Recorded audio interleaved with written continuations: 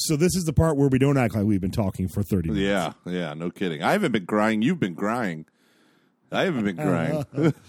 Oh, Loki moved me so deeply. Oh, that's sad. Hey, can I tell you what else is sad? You replacing me with your cohort and with Kevin Hyder. I have been thoroughly replaced with a cohort and a Kevin.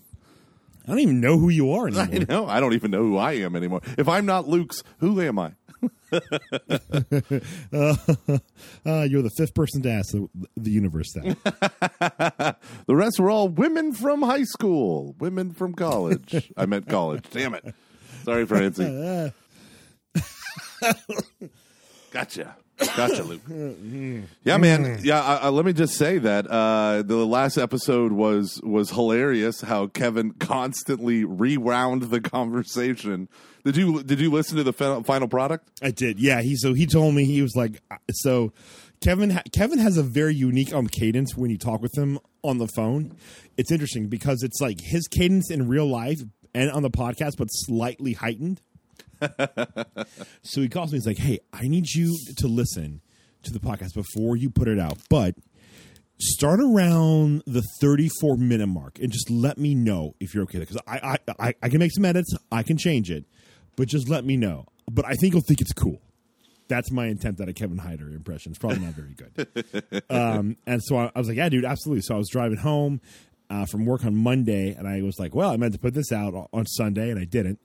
And then I played it, and I was like, this is like Kevin's genius in a nutshell, because he's at once lampooning us, but also celebrating us, but then also being very poetic and like not just celebrating us because like that, and then also like deeply complimenting us.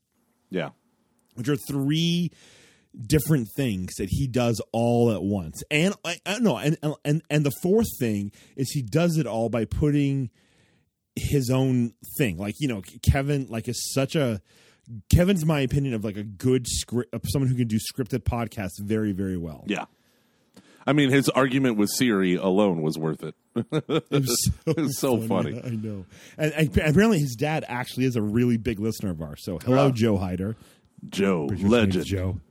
Legend. But yeah, so one of the many reasons why one day I would love to do some sort of project with him, because Kevin is wonderful, and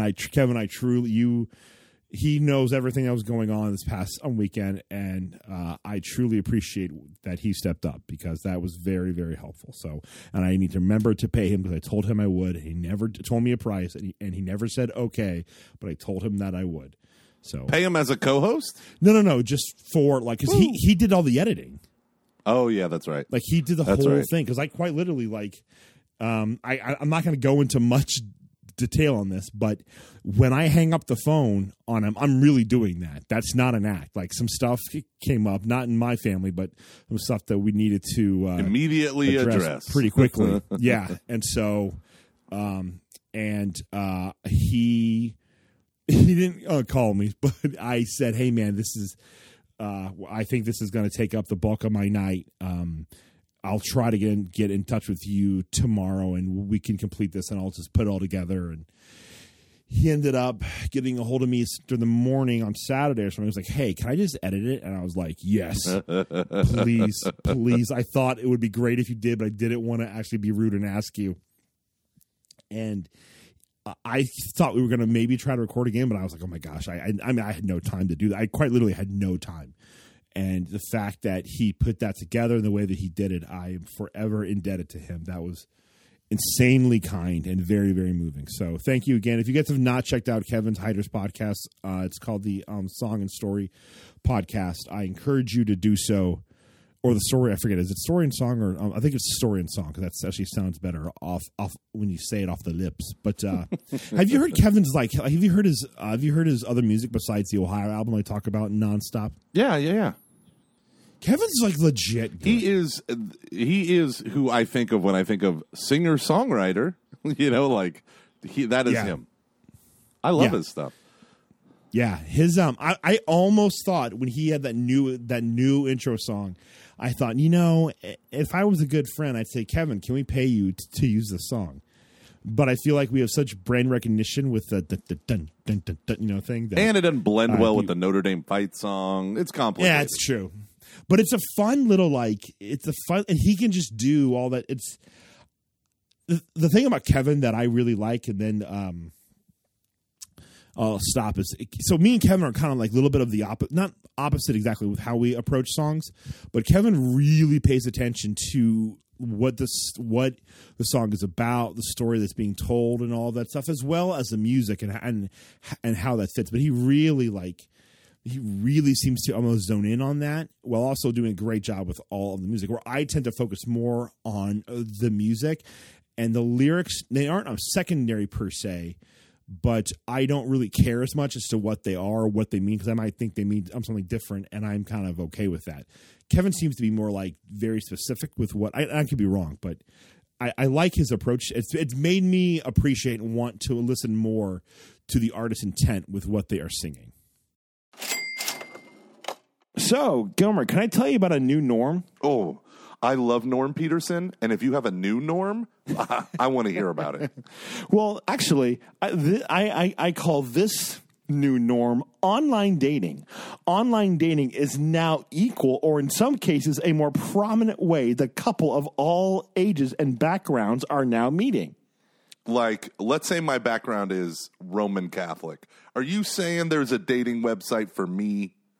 Oh my gosh, I'm saying there actually is a relationship. There is a website where you can start a relationship knowing you share the same Roman Catholic or Byzantine faith.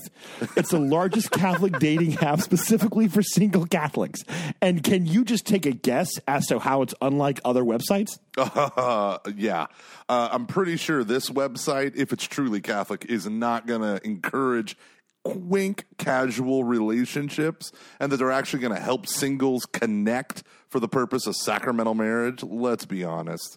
I also have a hunch that they provide a community where Catholics can share their challenges of living life in a single state and make new friends. There are multiple young adults in my church who are on the struggle bus with being single and in their early 30s or late 30s, and all their friends are married and none of them are Catholic. And they're like, I feel like if I just compromise. So it is awesome to have a community where Catholics can share those challenges of living single.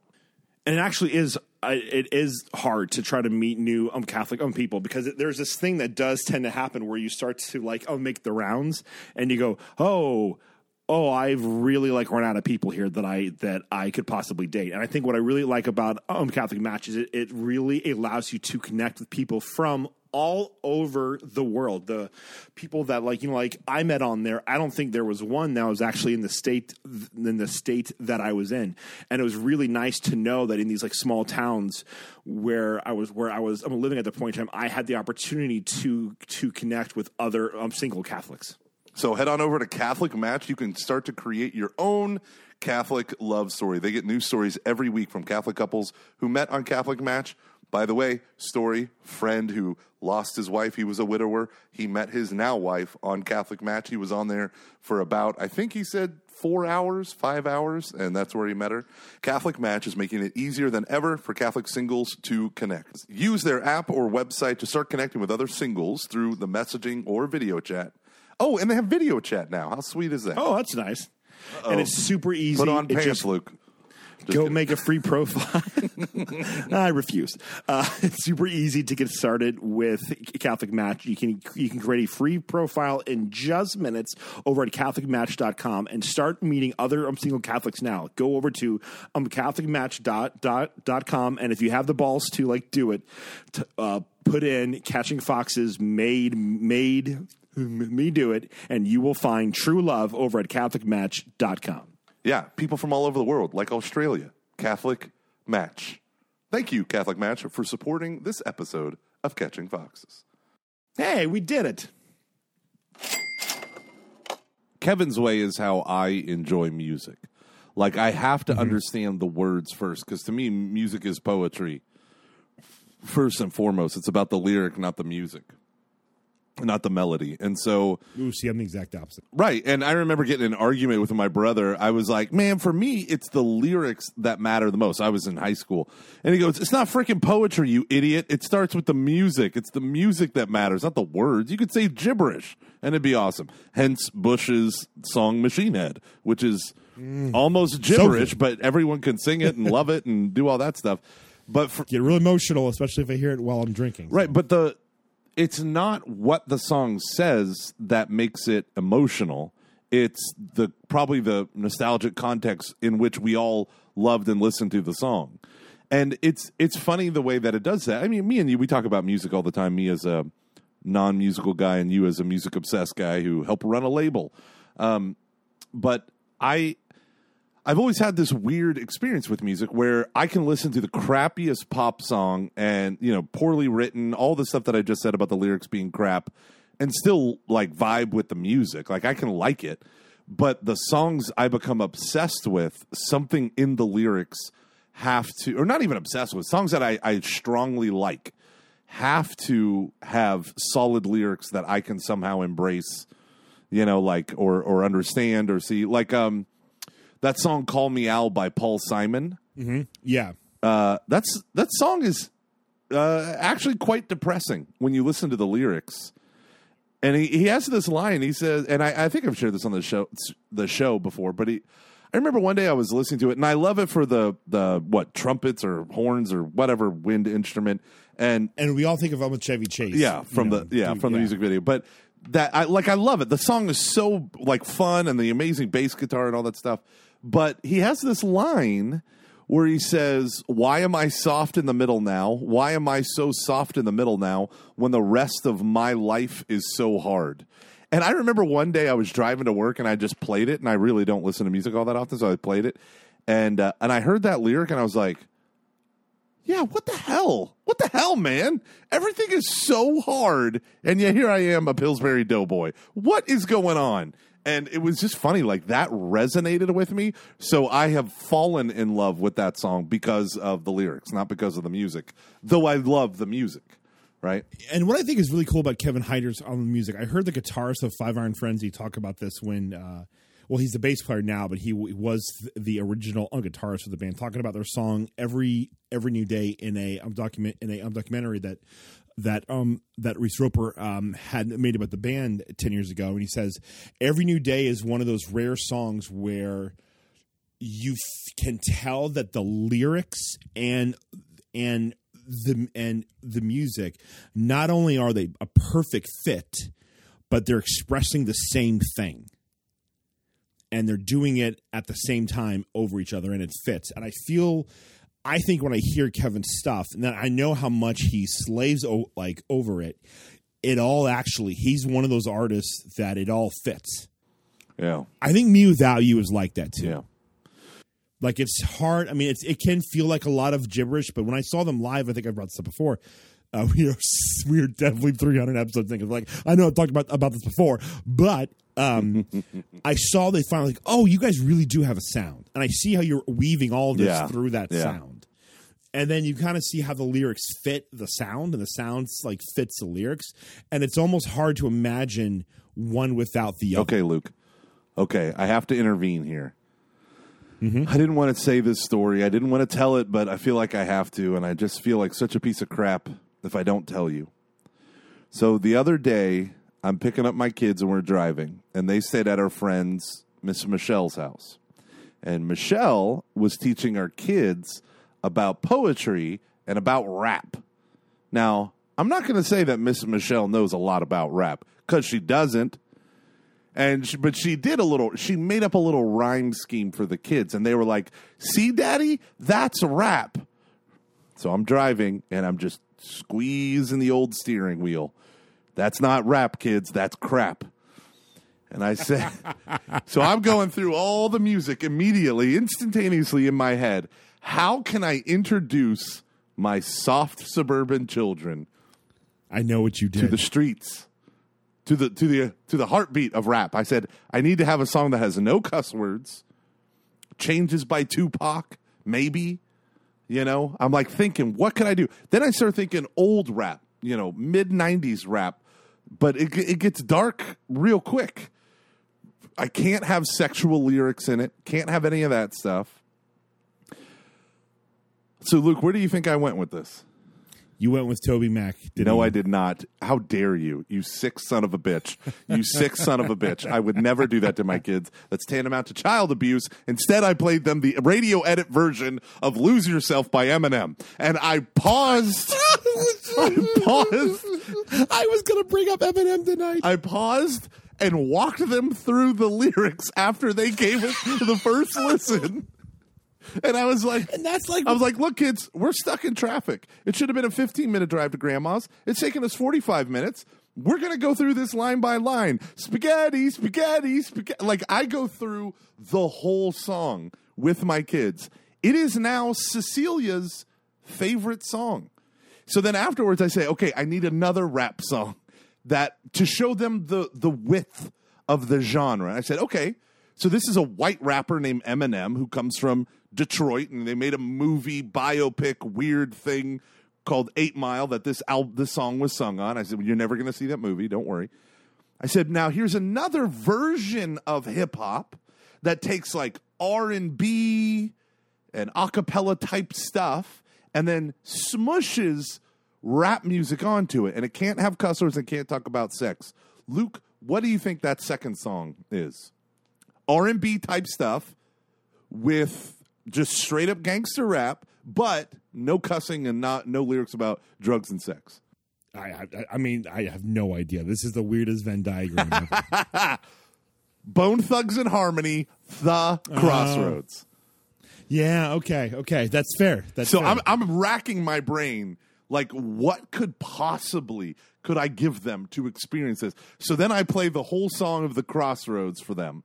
And I said, this was on the charts for like 20 weeks in a row at Billboard #1 or #2. Like, this was the song. And they're like, what's a Billboard? Like, oh, no. Yeah, I know, it was rough.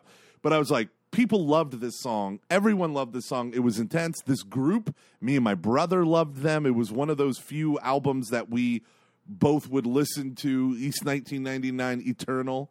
Think about back in the day. Anywho, so we had that, played The Crossroads. It was inspired somewhat by you because you came down and we did that live event for Lumen Vitae. So great. Yeah, so good. Such great people. But so good. We did the live event. Good-looking crowd. Oh, my gosh. Oh, my gosh. Good gosh. I'm not saying that you other crowds need to step up your game, but my gosh. Yeah. My goodness. The Syro Malabar Church is doing something right. Seriously, if I was single, I'd be going there every weekend. Good Lord. If I were a young adult who also had physical handsomeness, then I too would go. But I don't want to skew the average below the 7s because everyone else is above the 7s. The whole group. At some point in time, I can't remember. I think we told Shannon when we got back, we were like, yeah. We've never had that many good-looking girls trying to talk to us after a podcast. No. In our lives. In our lives. Like, hi, I'm 39 years old and have a podcast about Christ. And these are the most beautiful men and women that have ever been around seriously. me. Like, they made the man bun look good. I was like, good job, everyone. Yeah, good job. Done. Well done. Every one of them. Male and female could have been a model. Anywho, just going there, me and you had a delicious burger. We had a delicious burger. Oh my gosh, so good. Thunder Burger, was that what it was called? But then we then we listened to a little Bone Thugs and Harmony on the long hour drive down there, and it was in my head. So I was like, okay. So song number 2, Luke. So song number 1, Lose Yourself, radio edit. Song number 2, Bone Thugs and Harmony, The Crossroads. Okay, let me describe to you song number 3. I'm trying to illustrate the diversity within the genre called hip-hop, okay? So I want to take them a little bit more old school, going back to the slam poetry type roots, while delivering a solid message that taps into the wider zeitgeist of today. So I'm looking for something. You nailed it. What song? Was it the Puritans one? Yes, Precious Puritan. Yes. So yes. we need to learn about Michelangelo's boyfriend. I literally turned that off right there. That wasn't, fair. Jesus don't look like them pictures, right? That was just That's Michelangelo's, Michelangelo's boyfriend. I'm like, shut When I up. first heard that, I was like, why do you hate that part? I hate that part. So, because Michelangelo was a true reformer and was very devout. And to hear some flippant anti-Catholic that's true. just That's throw true. that That's true. crap out, Yeah, that's true. it just and it demonstrates propaganda's profound ignorance of Renaissance artwork, where grace and the feminine were often combined. Look at all the pictures of John the Beloved. That's a good Disciple. point. But anyway, Yeah, I think really quick on that. My whole thing was just kind of like, I just don't care. But I know what you mean by. I think that's actually a good point, and I should probably care about that more, because I do think there's this thing where we, as American Christians especially, cannot see the world through any other lens but our own. yeah. And so there's this thing of like, well, it can't be what you just talked about, because my only context of knowing things like this is if he were to be homosexual. Yeah.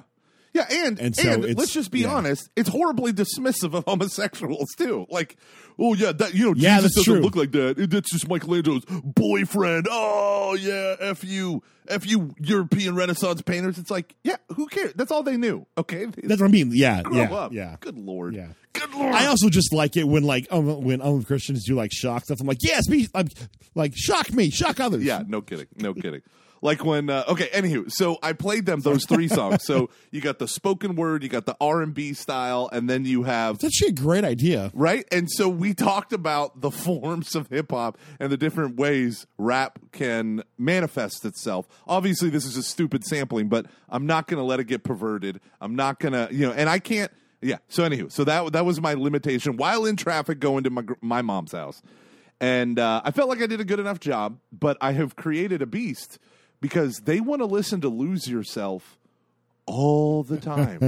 All the time. They don't give a crap about propaganda. They kind of like Bone Thugs. My son Noah, he likes Bone Thugs. But I'm like, no. This is the only song you're allowed to listen to. What, am I going to let you listen to Mo Murder? Am I going to let you listen to No Shorts, No Losses, which is all about you better not short my drugs or not give me all my money? Like, no. What maybe first of the month, cash your check and come on. Maybe that. Well, that's such a fun song. That's a great song. Wake up, it's the first of the month. So Get up. that was my foray. That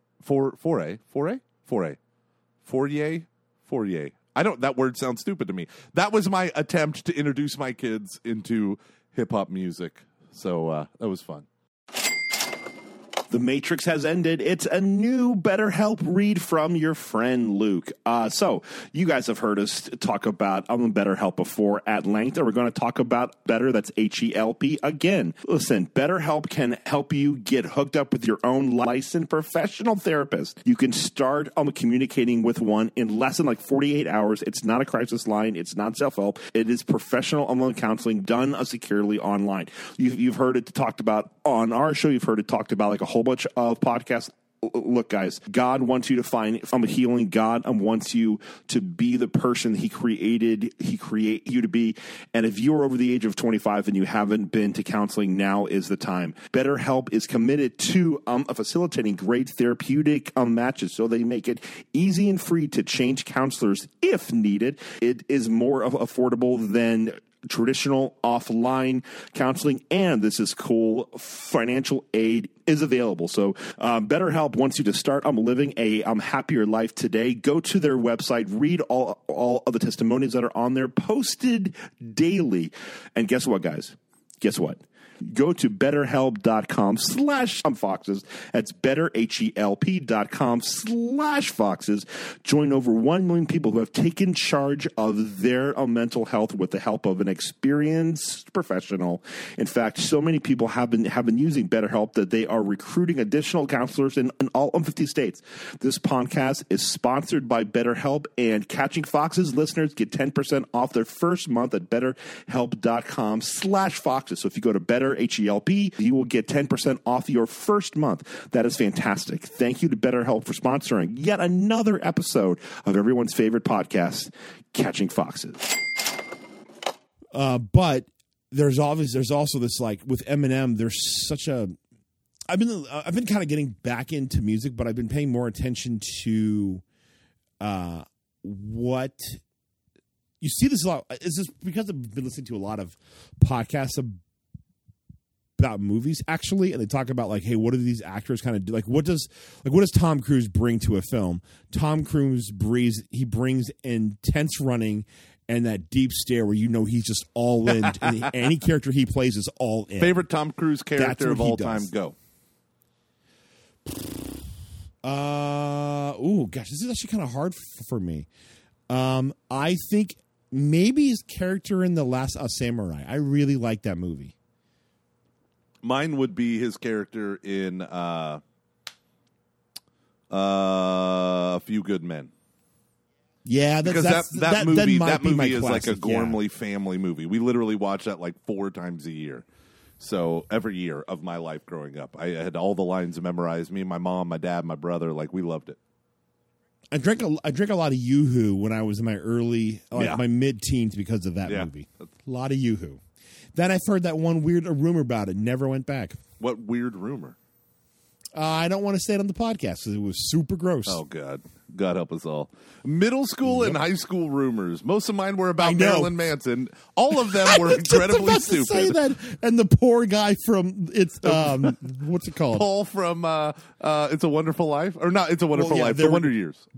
Yeah, there were 2 weird rumors about Marilyn Manson that we all somehow decided to believe for decades. Isn't it weird how think about how we are a country the size of many continents, and we all had a rumor about a man that everyone within like a 3-year period believed before the internet.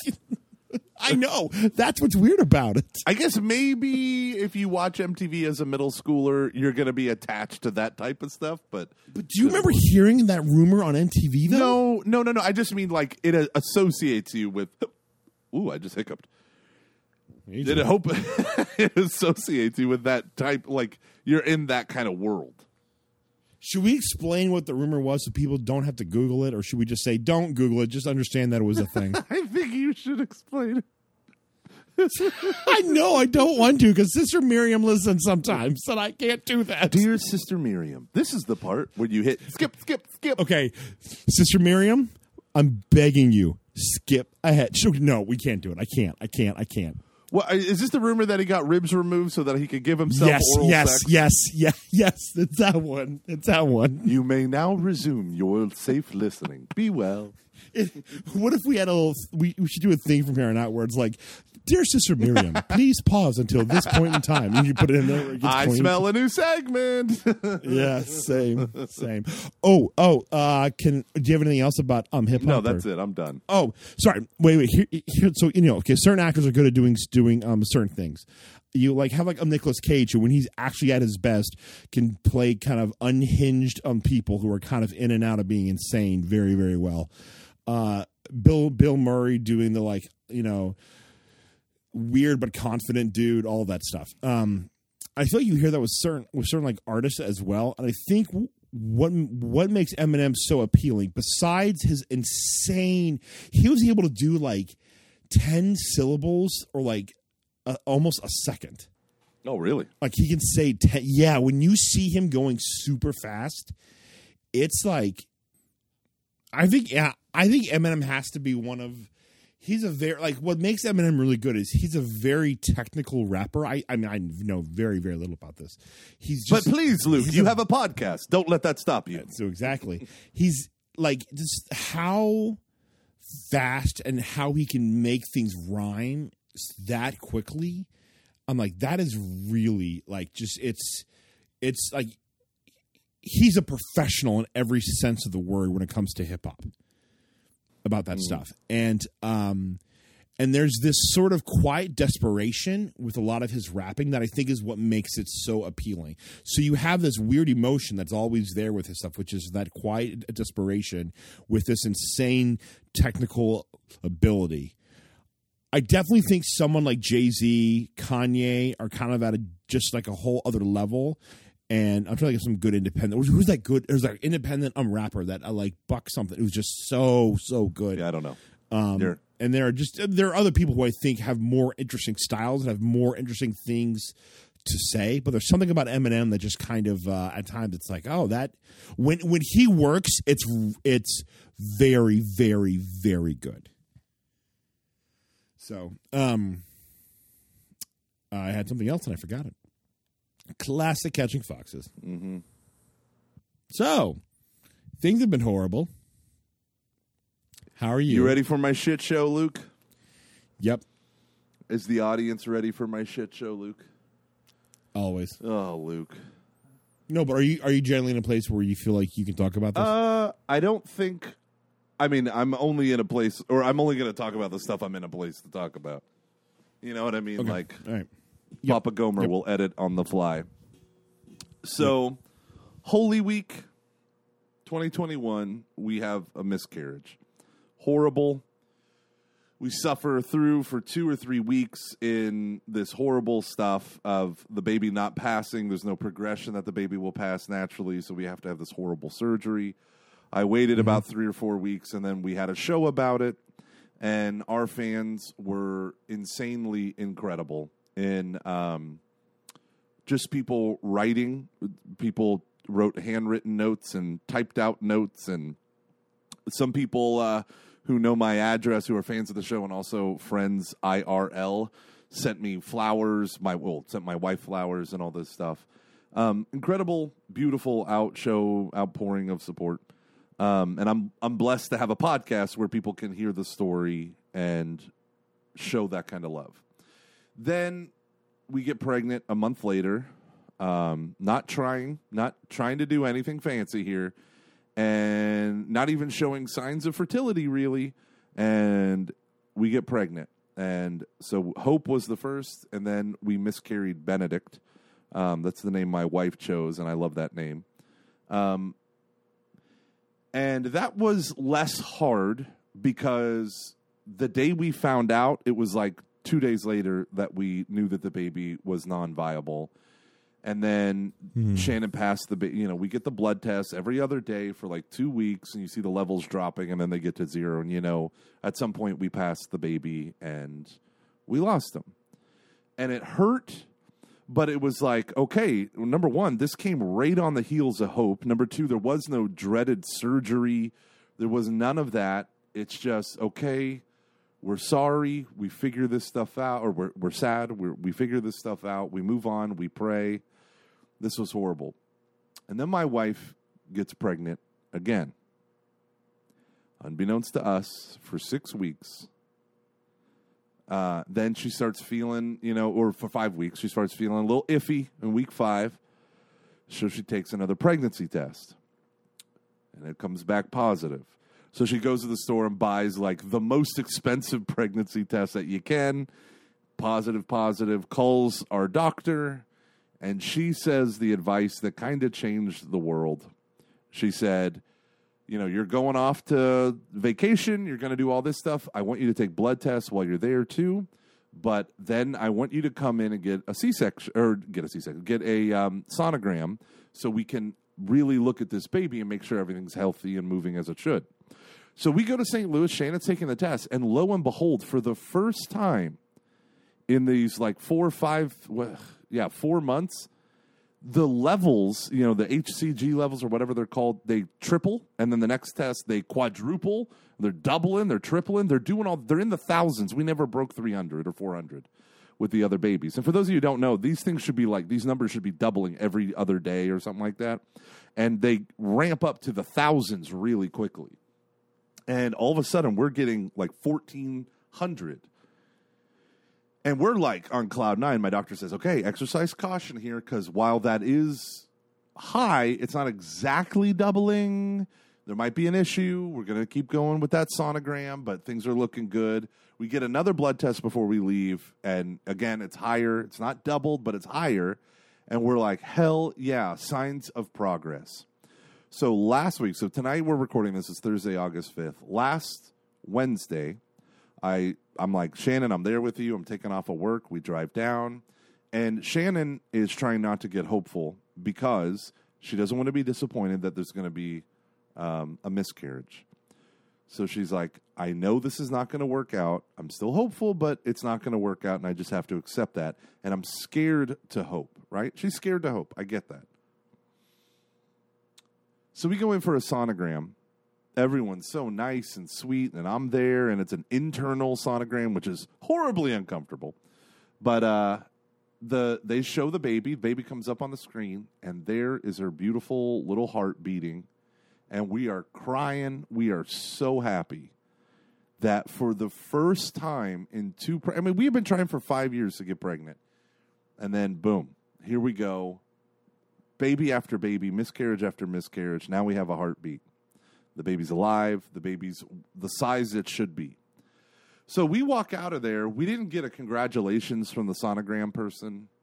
Then as we're walking towards the exam room to wait to talk to our doctor about the results, the doctor's working at like a workstation in the hallway, and she's, what I'm assuming is going over our ultrasound. The nurses like look up at Shannon and quickly look away because I'm walking behind Shannon. I'm like, usually this is a happy place. Yeah, I know. Yeah. So we sit down. About 2 minutes later, the doctor comes in and just goes, well, we have a major issue here. We're like, what? I mean, we're literally like giggling. We are so happy. And she said, the baby is healthy. The baby's a little small, but healthy. But the real problem is it's in the wrong place. Your baby has implanted, the yolk sac is attached inside the scar tissue of your uterus from your previous 4 C-sections. My wife is a beast. She's awesome. We have had 4 C-sections, not because we wanted to, but because we had to. And the scar tissue was bigger than we thought. And sure enough, the egg, and she's describing it, and I'm like, okay. And she said, no, you don't understand. The baby is essentially the yolk is fully attached to the scar tissue, which means the placenta will grow into and rupture the scar tissue. Which means because the uterus is where all the blood flow happens to keep the baby alive, you have minutes before you bleed internally and die. So if you feel a stabbing pain, you have to go to the emergency room and be calling them on the way saying, get ready to cut me open. I'm hemorrhaging internally. And I'm like, wait, what? And she goes, this is an ectopic pregnancy, but in the uterus, which is really weird. But we call it ectopic because the placenta will immediately rupture and grow out of. Now, there are some women who have pregnancies like this where the way everything is set up, the scar tissue can actually deal with the placenta. So she said, I want you to have a second opinion. It's hard to hear this, but I want you to have a second opinion. So we drive home practically in silence. What the hell do you say? What the hell do you say when this is baby number 3 who is healthy? We saw a heartbeat, Luke. The baby is alive. We saw a heartbeat. So the next morning, I take off. It's Thursday morning. We go down to the med center, fancy place, high-rise med building, all the degrees on the wall. This is a doctor who specializes in high risk, and he has a sonogram dude that specializes in complicated early issues in pregnancy. So we walk in, and sure enough, it's the fancy machine, right? We're going in for our second opinion, and he's talking to us. He's like, there's a baby. And okay, that's just like yesterday. There's the heartbeat. And then he's doing some measurements, and he said, okay. And he's like, let me call the doctor. And just then my heart sank. Because the sonogram guy would be like, looks good. So he brings the doctor. Yeah. The doctor sits down and says, your baby, and this is going to sound awful, is a ticking time bomb within your womb. You will die if you do not take care of this. This is not a joke. I am not exaggerating. Your baby is mere millimeters from rupturing. He said, we measure your uterine wall or your uterine tissue in centimeters. Your uterine tissue is millimeters, and it's all scar tissue, and scar tissue don't stretch like uterine tissue. And so we're just sitting there like, what do you mean? And he goes, you live in the Woodlands, right? And we're like, yeah. And he said, he's like, I already booked you the operating room at your hospital. Your doctor is waiting for you there. because I don't think that you could survive driving home. He's like, Mike, if this ruptures while you're driving her and you're nowhere near a hospital, you have 2 or 3 minutes. Oh my gosh. So we're just like, what do you mean? And he goes, this is what you do. We make an incision, we remove it, and we sew you back up, and we can probably save the uterus. And so I'm like, I mean, the doctor leaves, and I asked him a handful of questions. I'm like, what do you mean? He goes, it could be you could drive home and it could be fine. He said, but past the 8-week mark, that baby will be so large, and the placenta will be forming that he's like, it's going to rupture. It's not if, it's when. And it's within a week and a half to 2 weeks, max. So, and he said, but it could be any day. So we drive to our hospital, and I immediately call Father David Huss, and I'm like, Father David, this sounds like they want us to abort our child. Just the day before, I was listening to a podcast. It was what's a comedian, Andrew Schultz, and he was it was like a clip of him interviewing Jordan Peterson like last week, and he was like, why do you think suffering's so important? He said, everyone talks about values, but suffering shows you whether or not your values are actually real.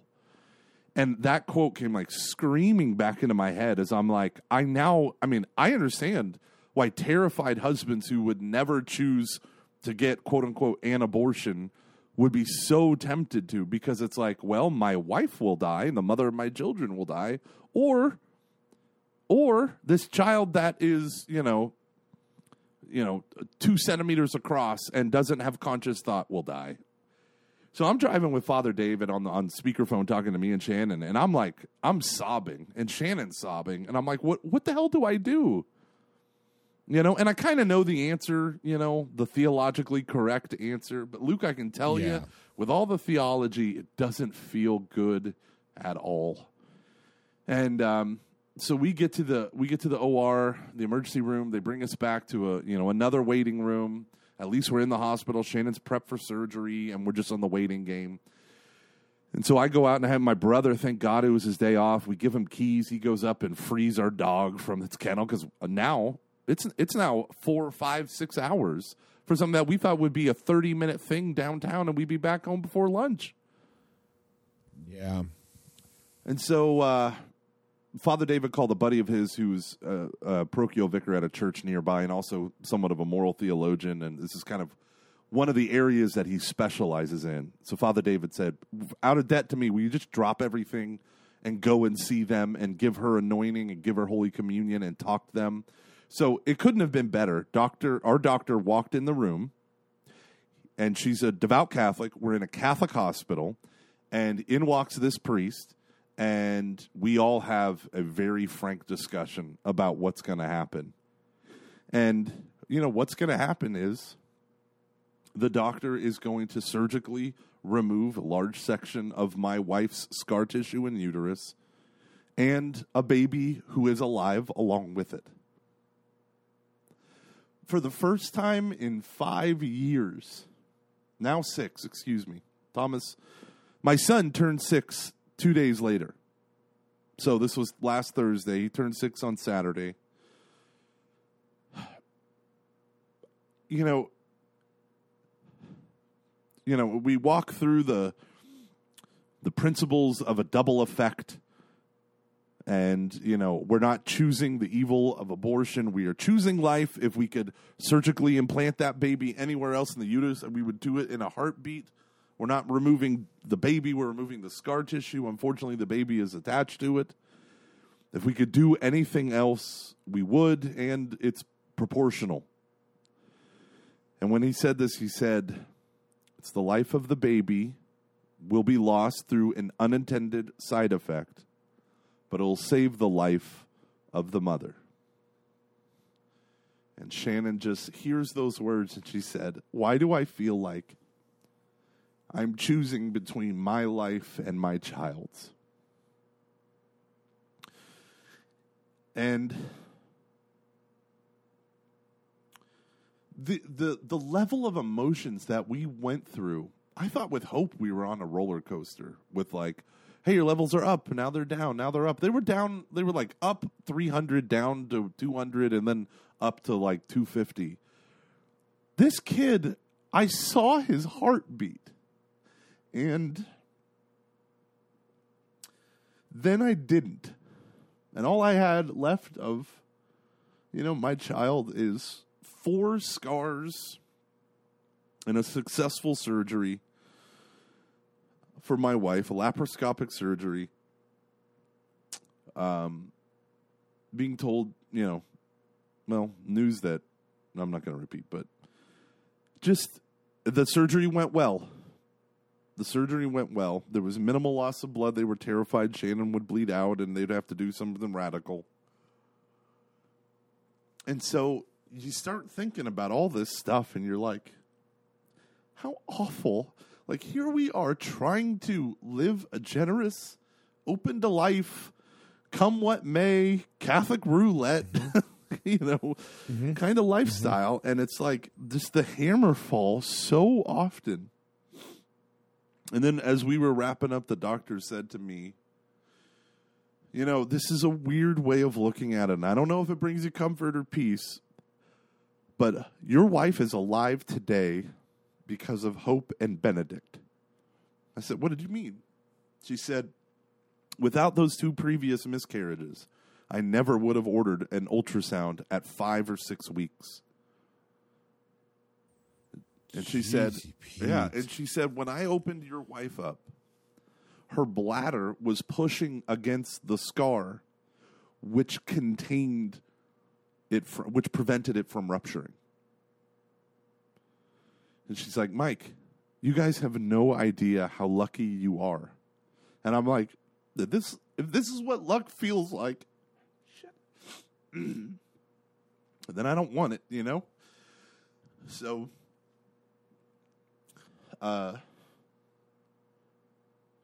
you got this hanging over you.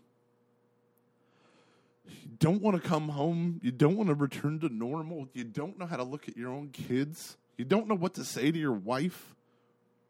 The drive home was almost dead silent.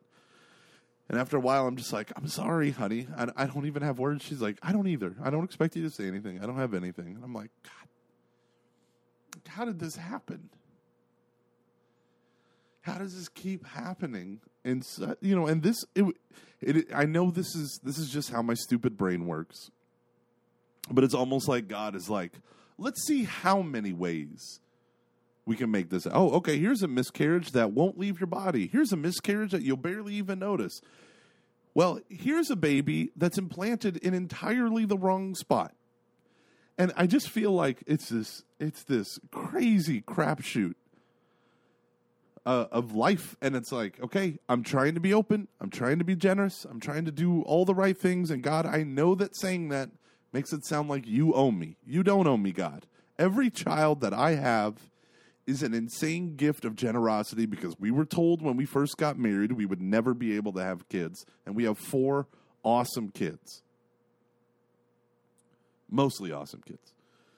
But that was a joke. I know. So I was going to say, I'm going to know it's a bit nuts, but I won't. You mean Thomas. Nah, whatever. I can't tell them apart. So. All white kids look alike. Who are you? Yeah. Yeah, no, all my kids do look alike. Not Cecilia. I'm sorry. You're a boy. You're a boy. I apologize. Yeah. So it's just one of those. We're watching field videos. Yeah. It's just one of those things where I don't even know, like with Hope and all of the stuff that happened, I felt like I had my heart ripped from my chest, and to find that there's something much worse out there. And that it was just waiting for us a couple months later. Like it is, it's like I'm just speechless, man. Actually, I'm not speechless. I talked for 20 minutes about it. But I don't know how to deal right now. I don't want people...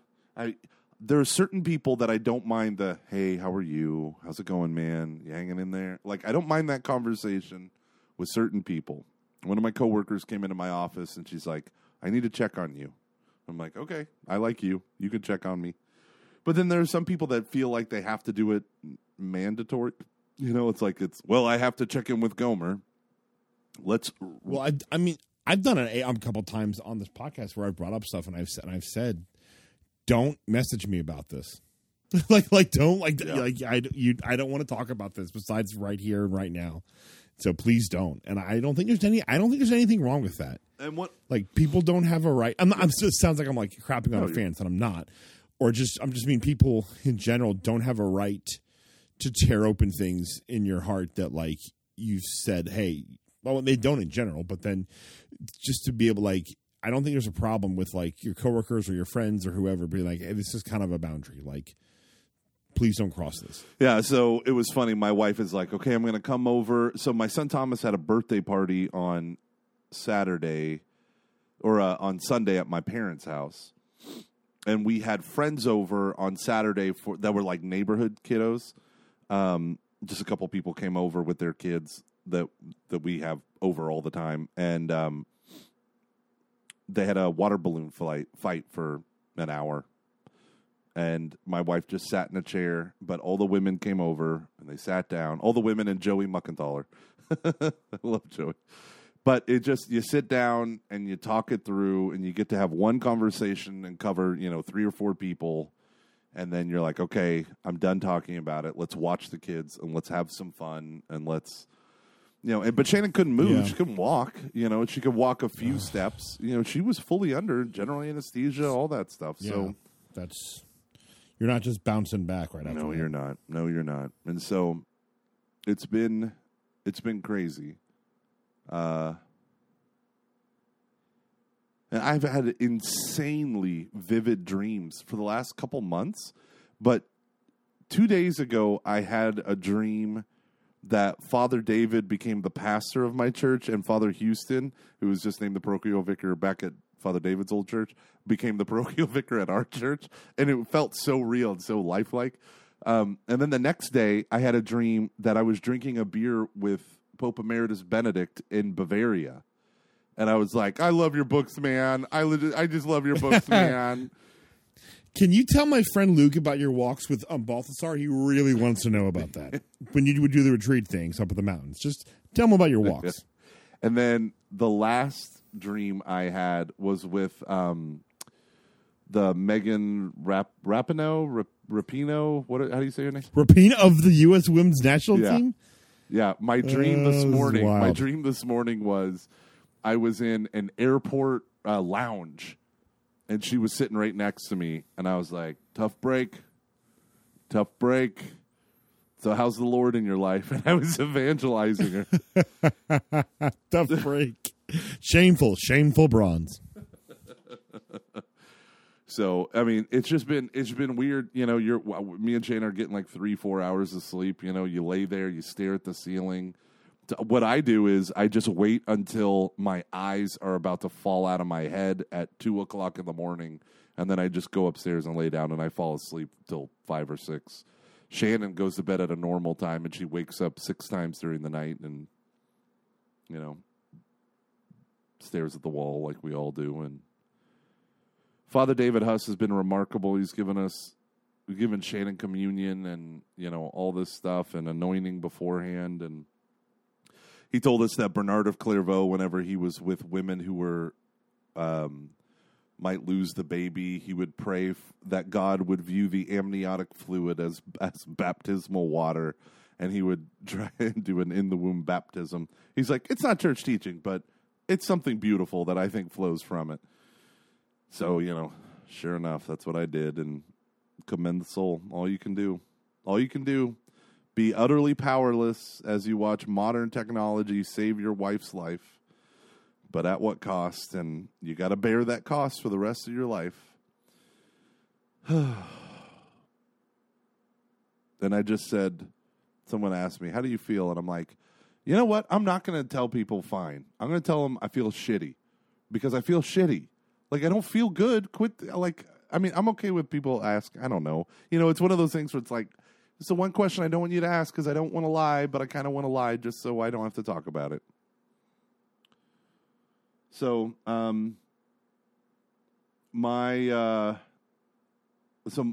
Audrey, friend of ours, Rowdy Rains, gave my wife a relic of Saint Gerard. I know nothing about him. I just know he has something to do with pregnancies and babies and stuff.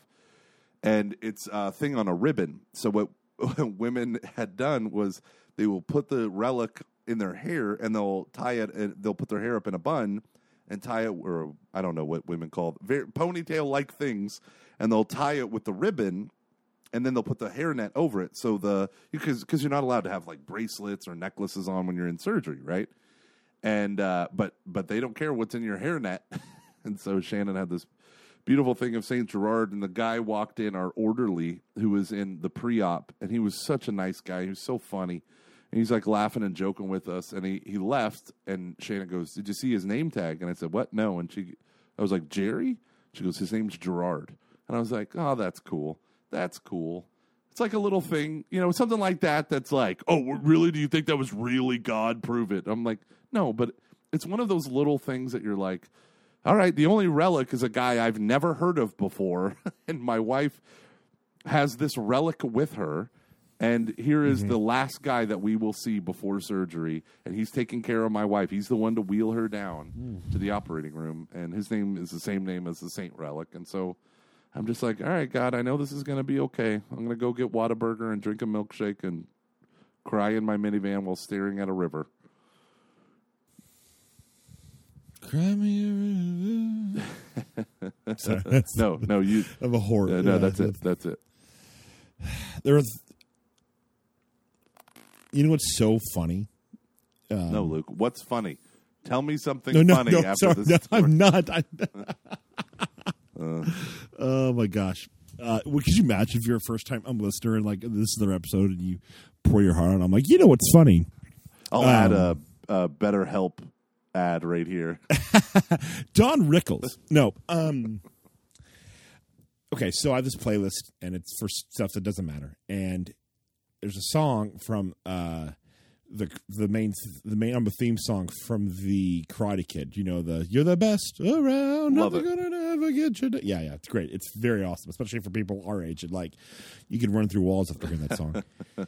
There's a dumb line because the guy's doing this like they have the stupidest little like riff playing in the background, and he's like, and you're trying to be tough because a man's got to be tough and a man's got to learn to take it, or something like that.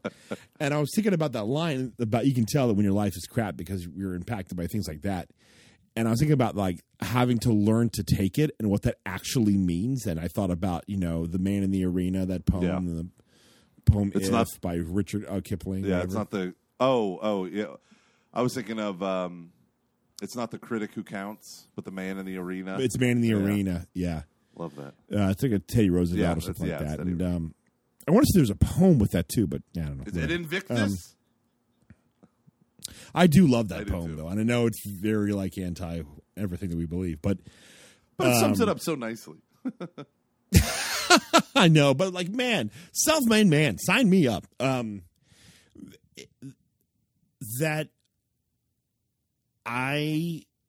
wanted to talk about that tonight because I knew we might talk about this stuff, and I'm not going to bring up what I wanted to, but I'm going to frame this a different way.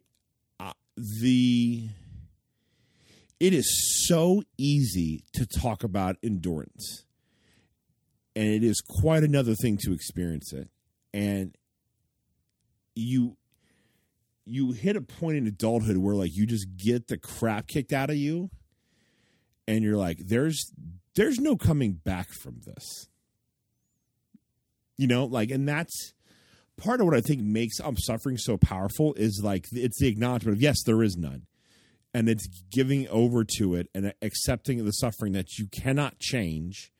Not saying that you shouldn't try to change it, but the stuff that you obviously cannot change, and going, God, I know you're going to work through this somehow. But there is nothing clean or pleasant, or I would even dare say joyful about it. Like there is a Sufjan song that I can't listen to too much of this album because it tears me. The only time I've listened to the whole way through was when Katie Hoffman died. I finally said, okay, I'm going to do it. And I went on my back porch and I bought a pack of cigarettes and I listened to this album about the death of his mom. And there's a song in there where he says, called "There's No Shade in the Shadow of the Cross."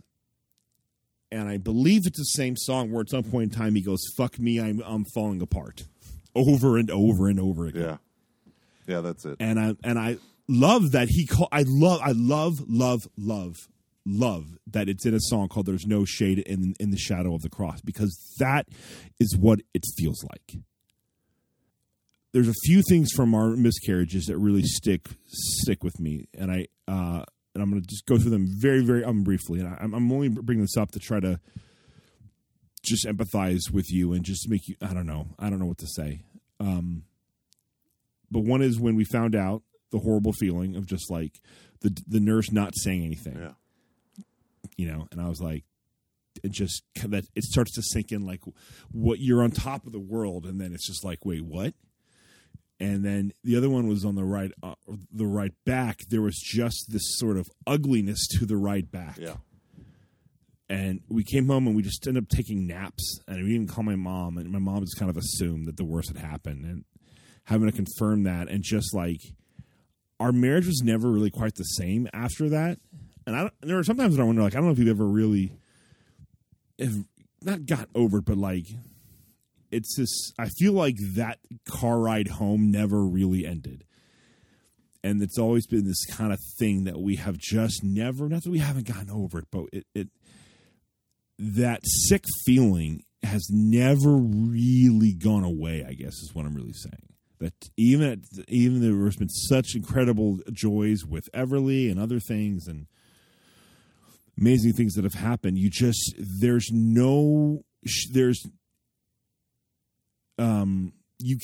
that's the cross, that's the shadow that I just will not be able to escape in this lifetime.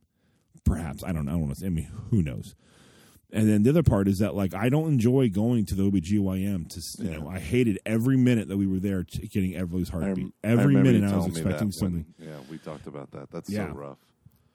I hated it. I hate the thought of it. I never want to step foot. And I love our OBGYN. I think he's a wonderful man, a wonderful doctor with an amazing staff. And I never want to step inside that building again as long as I live. Yeah. If Erin never got pregnant again, I'd be very okay with that. Yeah.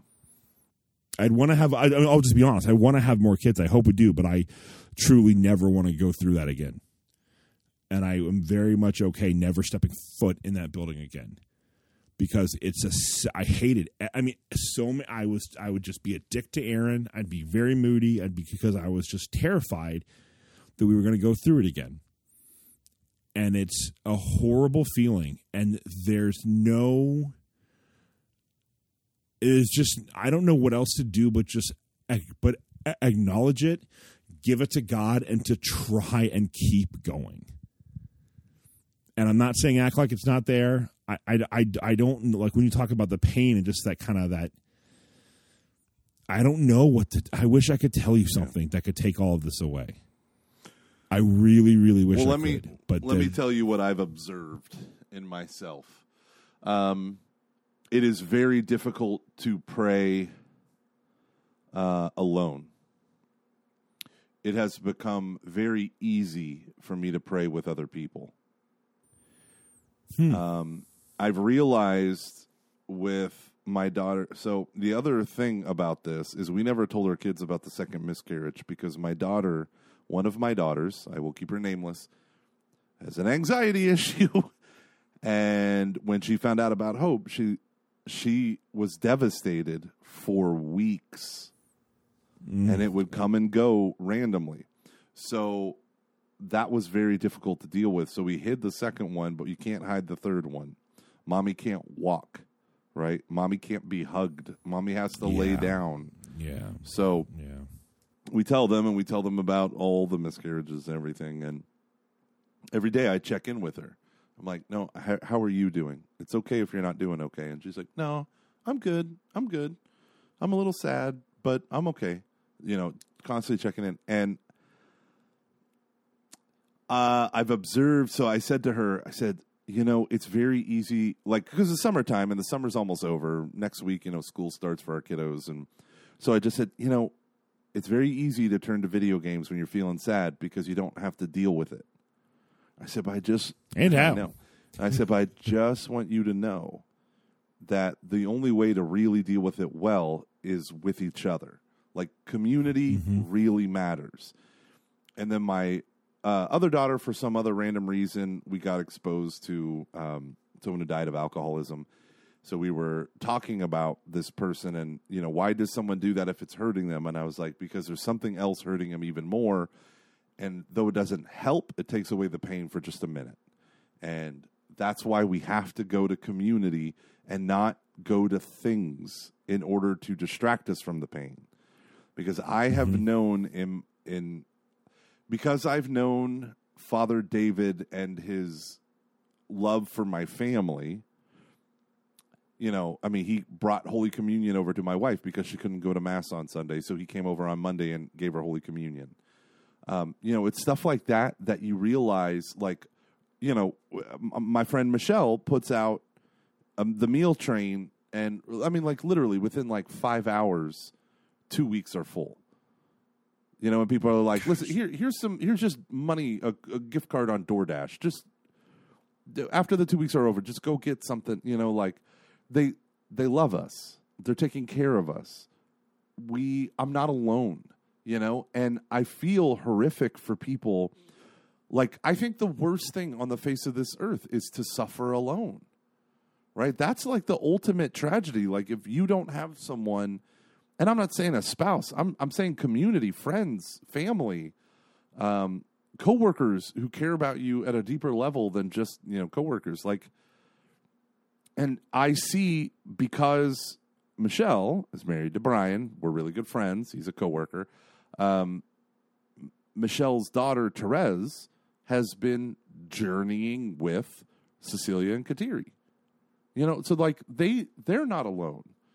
And I know they're not. And the people that I have spent the last 8 years building relationships with, they are the ones who are investing in us now when I don't want to walk out of my house, when I don't want to see another person, when I don't want to look at their little pitying eyes. I know that they're going to just come in and just do something great and leave. And they've done so much, they've done so much for us that it took years. And so if you're out there and you're hearing me right now and you don't have any type of community, I'm going to tell you, I don't know what it looks like. I don't know how you can get it, but it's more important than almost anything else. And right now, we all say this, where would you be without your mom? Where would you be without your sisters? There's such incredible people in your life that would do anything for you. I'm pretty sure Emily has killed at least one ex-girlfriend for you. She brings the fire. But I just think of your relationship with your sisters and your mom and with Aunt Dee. Those people deeply love you. And it's awesome to know that we don't have to suffer alone. So when I can find an ounce of intellectual creativity to spare for Jesus, we can also comment on how it's my obsession with the atonement theology and all that stuff, but I see a man who suffered alone. And it's like, wow, you really went to hell, didn't you? There is no burden that you did not bear. It's incredible. It's incredible. And I don't understand how people can belong to any other religion that doesn't have the death of God at the center. Because it's sometimes it's all we human beings know and see. And to feel like God is somewhere up above and not, to use the great line of Project 86, he's got the scars to prove he's down. Such a stupid line, but I draw comfort where I draw comfort. I just don't get. I don't get it. And one of our listeners, really, really wonderful person, said, "Hey, just thought you might want to grab Cardinal Ratzinger's Introduction to Christianity and read through one of the later parts, because he goes through his beautiful. He shoots down penal substitutionary atonement and then goes through his thing, his understanding of it." And I was like, "Good. That's going to be my reading this week. That's my spiritual reading." I got nothing else, man. I got no other spiritual readings that I feel like I'm not. It's not. It might be grief, but that I don't feel like it's grief. You know what I mean? I feel like it's just trauma or tragedy or something. I don't even know how to describe it. Maybe that's what grief is, and I'm just too much of an idiot to see it. But no. I mean, it's. I love what you said about being able to enter into that with others, because I think the time when we found the most healing through these things has been when we've been able to talk with other people about it. And that's what's the number one thing you hear about people say the hardest part about miscarriages is this tragedy that you sometimes have to suffer alone. You know, and the less we can, I think you're 100% right. Like, there is no shadow in the shade of the cross, but there are people who can help you carry it. You know, and I like that. Please quote me on that when you use that in your future talks, everyone. But like, really though, and that kind of doesn't make sense when you stop and think about it. But like that idea of like, that's the only thing you can do is just try to be there with like, Mary and with John and Martha and everyone who hasn't like who's got the balls to stay there. And, like, how often do we not be with, like, why do we not support most people? It's not due to a lack of caring. It's due to a fear of, I don't even know what to say. Yeah. And when you go through horrific stuff, it's like, I don't care what you say. I just want you to be here. Yeah.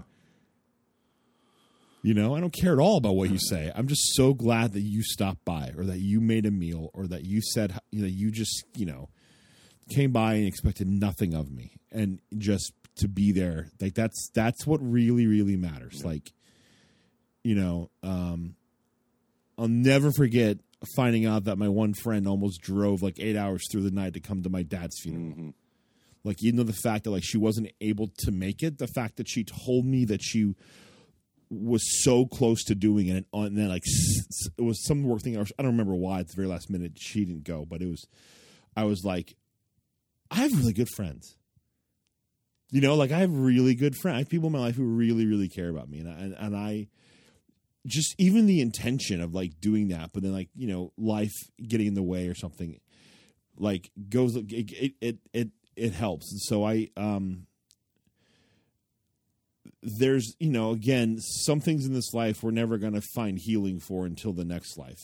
So God's always going to work, and I'm not trying to say that you're not going to find healing. I'm just saying that I don't know what I'm trying to say. No, I mean, I'm trying to be realistic. I watched Sister Miriam on the Matt Frad show. I listened to the podcast. It was so beautiful to hear her talk. It was all on inner healing and her life story and stuff, and it was so great. But there is what's that stupid? I love the line. I hate that my whole life is dictated by pop culture lines, but in Lord of the Rings, is it, what is it? Sam says to Frodo that, you know, all the great evils and stuff are going to become untrue. You know, you remember that line? Ooh, I don't think so. Yeah, it's in the third movie, and they're talking about, you know, the great story that they're caught up in, and Gandalf, I thought you were dead, but then I thought I was dead myself. Is everything sad going to come untrue? And that's one of the favorite lines of Reverend Timothy Keller. And I love that line because he always connects it with another quote from C.S. Lewis, where he says, some mortals say of some temporal suffering, no future bliss can make up for it, not knowing that heaven, once attained, will work backwards and turn even that agony into a glory. And I love that line, that it's not just, is everything sad going to become untrue? It's not like, is everything sad going to be eclipsed by a greater thing? But like that notion of like the sadness itself is going to become untrue when we see what Christ has ready for us. And I just love that idea that time will work backwards. Yeah, I don't know. That's what I got. Oh, God bless you guys. My heart's been breaking for you guys.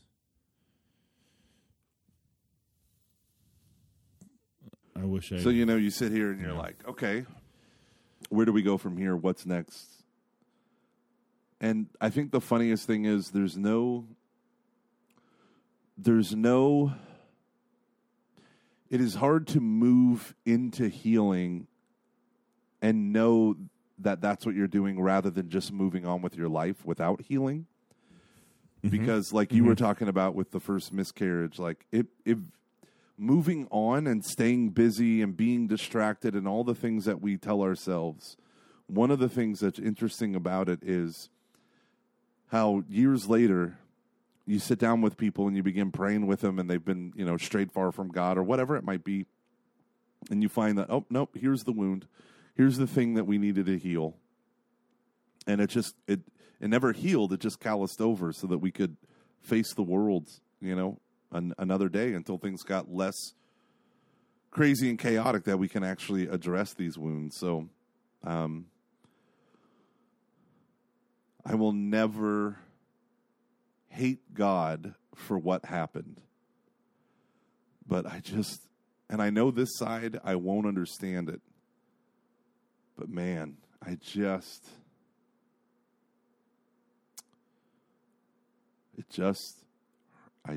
have to sit in the hurt and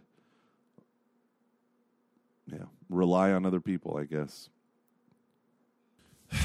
It's kind of a weird thing that I've started to experience more in my 30s where I don't really ask why this has happened. It's more just like, well, somehow this can't destroy everything in my heart.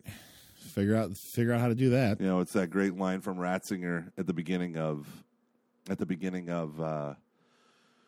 Introduction to Christianity, where his image of faith is of a poem written by a play written by a Jesuit, where this guy was, I want to say the dude was an unbeliever or he became skeptical, and his boat is sinking in the middle of a raging storm in the middle of the night in the middle of the Atlantic, and he's going to die, and the cords of the sails have lashed him to the mast, which is, of course, the shape of a giant cross, right?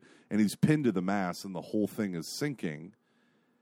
And the idea that Ratzinger draws out is that oftentimes faith feels like you're alone at night holding onto a piece of driftwood in the middle of a storm, and it's pitch black, and the waves are just crashing up and down, and it's crazy. He said, but what you realize in Christianity is that it's not mere driftwood, but it's the cross. And the bottom of that cross goes all the way to the foundation of the world. Like, it's not, everything is terrifying, so lash yourself to the cross kind of thing, which is what the Jesuit priest is trying to get at in the play. And I just find that image to be like, yeah, no, that's life right now. There's this raging frickin' tempest. It's pitch black. I'm bobbing up and down violently. I can't get my bearings. I'm choking on the salt water. And I am lashed to the cross. I'm pinned. I'm bound. But there's no other place to be that does not also meet with reality. And that's actually the most interesting part of that, because I remember that line from college. I didn't have to read that book, or I did, then I just never read it. But I remember you reading it, because I didn't take the Intro to Catholicism class or whatever till my second year, and you guys were all doing it your first year. I remember you telling us that line, but I don't remember the part about how it goes down to the foundation of the earth, and then you saying that that's what tethers us to reality. That's what ties that whole thing together. I need to think about that for a while. Because if not, like, the cross becomes just some abstract idea. Yeah. And it's just another, like, live, laugh, love, #blessed kind of thing, right? It's just a sentiment. It's not rooted in truth. Well, Luke, here's the hoping. Oh. I love you, buddy. I really do. I know I you love do. you guys. Is everything sad going to come untrue? Sure hope so. All right, bud. I'll talk to you later. Have a good night, dude. I love you. All right. I love you too. Bye. Bye.